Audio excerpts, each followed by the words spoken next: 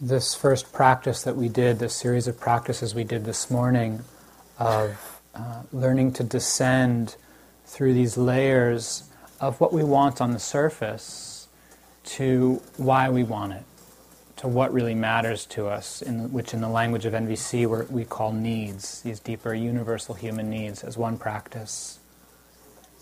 Very powerful, just that shift. Even before that shift, as Miki said, just being able to identify what I want. Being able to take what I want and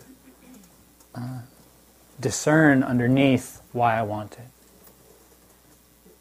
And then the next step of being able to explore our relationship with the need, with why we want it. And this is so much where the practice of NVC and Buddhism and Dharma practice come together around the grasping, the attachment that can come in, and how to hold those needs lightly, to learn how to accept and acknowledge them without this needing to have them satisfied in the way that we want.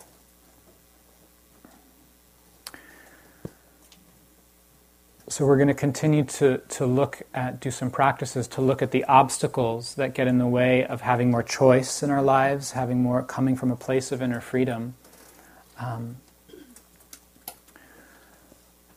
One thing I wanted to offer, or just sort of name, is that in the practice we did at the end of the morning, we shifted from the experience of the need not being met, right? The experience of not having what we want, that contracted state.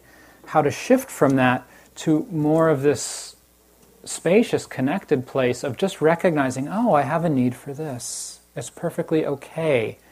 It's more than okay. It's human. It's universal, right? How to make that shift.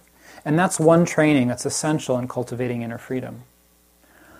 Another training that's essential is learning how to be with that space of the need not being met, right? That if we can't also do that, our freedom's going to be limited.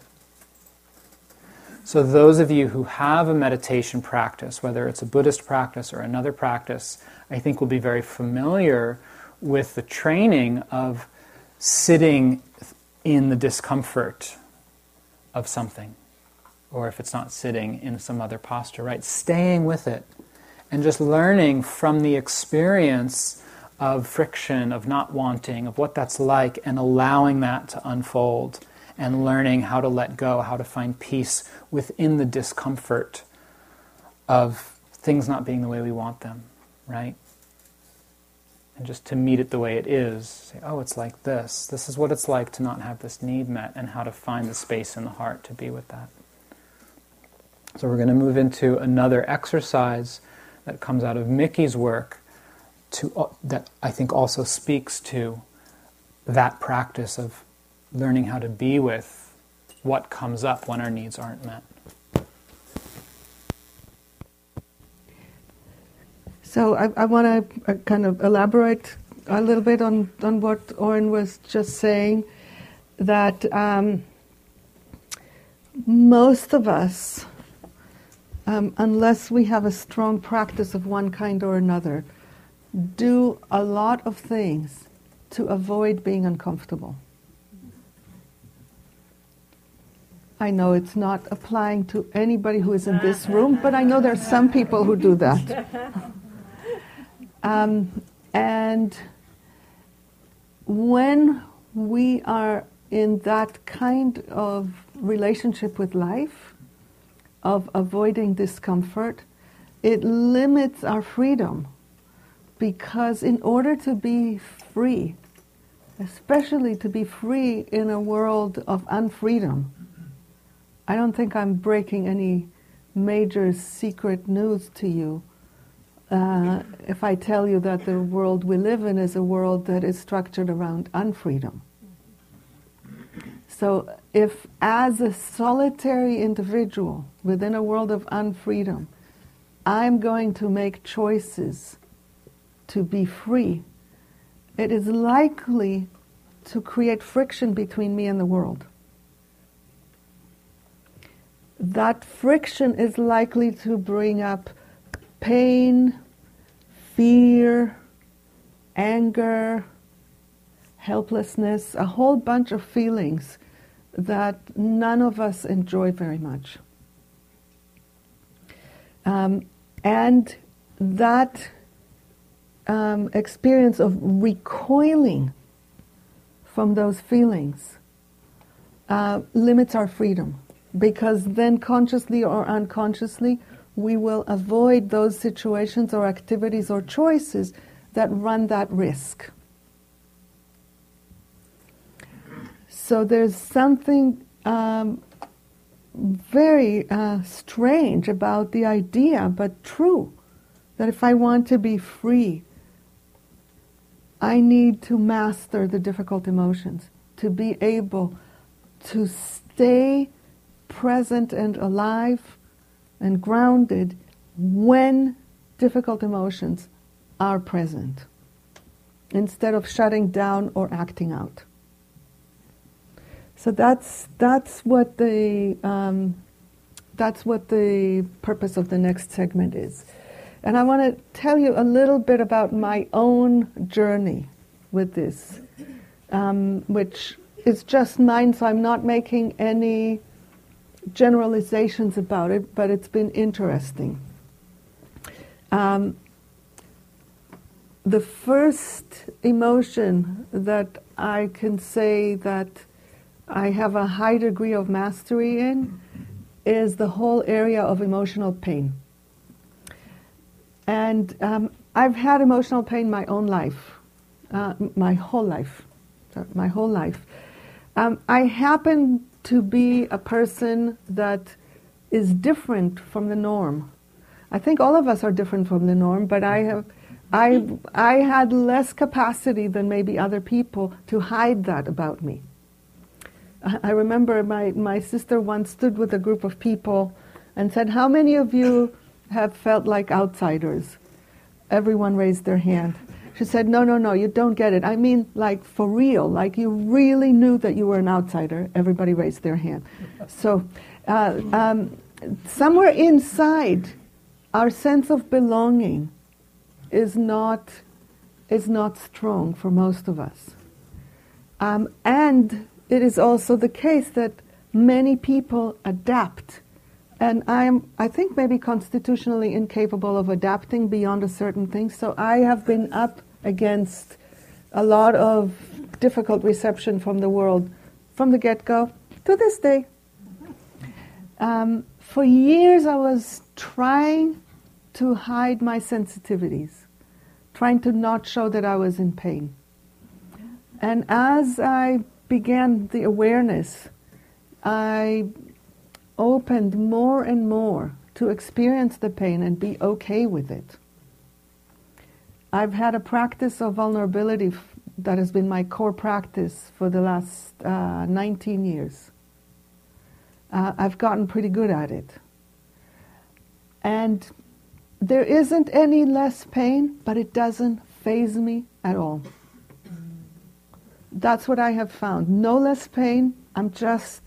It doesn't limit my freedom, hardly at all. The second emotion that I've worked with is shame.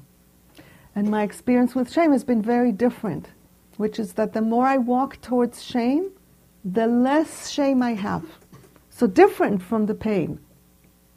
I have decided that I have a goal of becoming 100% shameless.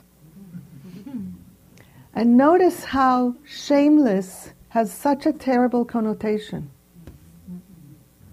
And it is what I want, is to have no shame.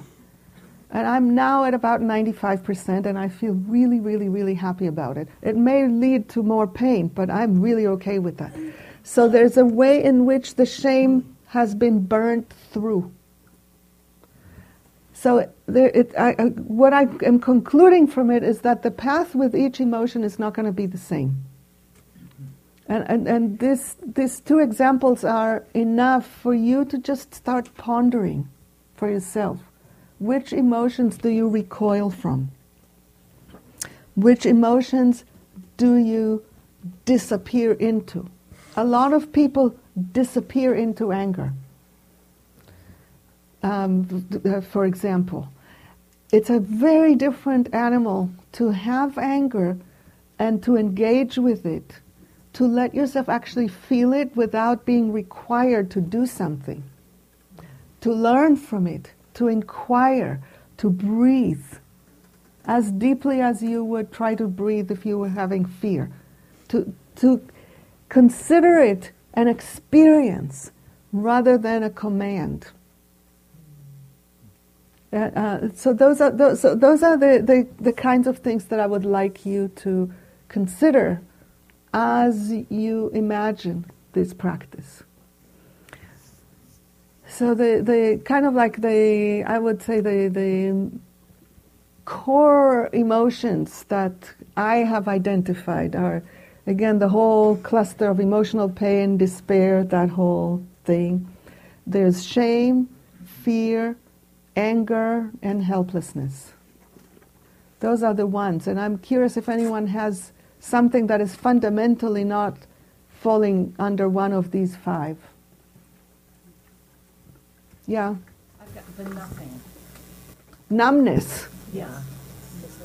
But how do you, I mean, do you feel the same way that when you go inside and there's nothing there, do you feel nothing? Sure.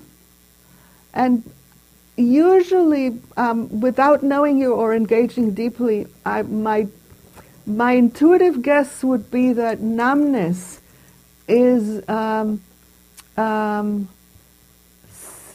strategy that our organism has developed in order to not feel something else. So that would be the thing that I would have you ask yourself inside when you start examining the numbness, is some question like, if I were not numb right now, what might I feel? It's a very powerful protective strategy. It allows us to cope and survive in very difficult situations. And it's at high cost. Any others? Miki is... Yeah. Could you just say the five again? Yeah. Pain, shame, fear, anger, helplessness.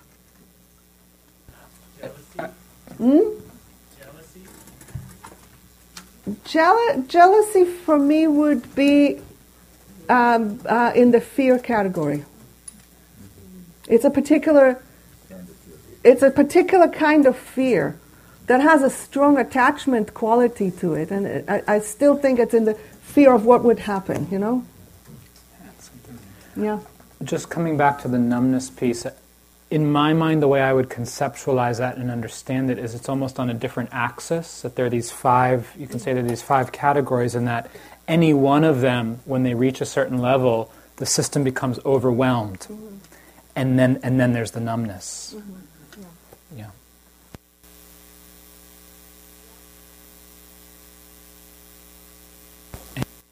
I would put that under anger. Anger, it's a very, very mild form of anger. It's some of the fight response, irritation, annoyance, impatience. It's that energy connected to the fight response of anger. Mm-hmm. Yeah? When you say that we ought to, or that it's good to explore these and really delve into them, would you recommend sort of conjuring up events when these might occur, or just waiting for these to naturally arise? The question is, am I suggesting conjuring up these feelings in relation to something that happened, or just wait and be ready for when they happen? In a moment, I'm going to invite you to have an experience of one such, conjuring up one such event. So that can be a form of practice. I wouldn't do that, kind of like all the time. The real practice in real life is to notice when your emotions are preventing you from doing something that you want. And then move in the direction of what you want anyway. And again, not going to the alarm zone, just enough to stretch your capacity and to notice your limits and be tender with yourself and learn. But that's the real life practice. How many things that are really important to you have you not given yourself out of fear? Is that true of you? Or not said. Or not said out of fear. Yeah. When my sister was, she had cancer for 7 years, so she had plenty of opportunity for more practice than anybody would want in a lifetime. And one of her practices was dealing with anxiety. And initially she had quite a bit of it, and over time she had less. And she did a variety of things, but one of the things that she did was go with it. It's like, what is the anxiety? It's like, oh, maybe my marker will go up. Okay, and what then? Then maybe nothing will work. Okay, what then? Then I might die. And when she would get to that place, she would say, that would be really sad, but it's no reason to be afraid. And literally was able to shift herself out of that anxiety by probing it into it to this degree, and was able to live more fully as a result. So this is an example of where anxiety can keep you very, very, very in a tight loop of spinning, and where she was able to work her way through that. So it's just an example. The overall direction is to go in the direction that your emotions tell you not to. And building resilience. Nobody can tell you how fast or slow to do it. I would just say, if your habit is to over-challenge yourself, then do it less. If your habit is to stay close to what's safe and comfortable, then do it a little more. You're the only one who would know that. And just to add to that, the two pieces that I'm wanting to highlight in what Miki shared are, one, that the example of working with anxiety in one way just speaks to the fact that with all of these emotions, and for each of us individually, coming to this place of mastery around them, of not allowing them to limit our choice and freedom in life, is going to look different, and it's going to require different skillful means, right? That's one. And then the other one I want to highlight is the sense of resilience is one skillful means that I find incredibly important, which is actually cultivating the opposite, cultivating things that lift us, cultivating joy, cultivating connection, cultivating gratitude, cultivating playfulness. That when we're dealing with difficult emotions, it's like we need another reference point to use as a resource in relation to them. And if that's not available for us, that might be where we need to start, actually, is to cultivate gratitude, to open our heart, to really feel a sense of joy and aliveness, so that we're working from a base of more wholeness and joy, and then from there to be able to meet them and engage with them. I also want to say that I make a big distinction between mastery and control. I am not at all advocating controlling our emotions. I think of that as unhealthy and dangerous. I actually think that the more we try to control, the less mastery we have. Think of someone that, let's say, is masterful at playing an instrument. They're not controlling anything. They're in a certain kind of flow. They're in a relationship with the instrument or with the practice that is one of great ease, actually. So that's the image that I would hold as mastering emotions, that I can really be relaxed in their presence. And an image that I sometimes find helpful is an image from the Bible. I don't know if all of you would know it. There's this story of Moses going to the mountain, and there is a bush that is burning, and the bush is burning and it's not consumed. That to me is the powerful metaphor. It's not like I'm going to turn off the emotion. It's that I am strong enough to allow it to be, and it doesn't consume me. One last image here comes from the focusing world, where I'm going to ask you to imagine something, because I have no way to draw. But imagine as the stick figure that is a human being, and put in that image somewhere kind of like a big circle around that stick figure that is some kind of a difficult emotion. And you can see in that image that the human being is at the mercy of that emotion. It surrounds them and there's nothing left of them. Now draw in your mind a different image of where the circle of the emotion is the same size, but the stick figure is double the size.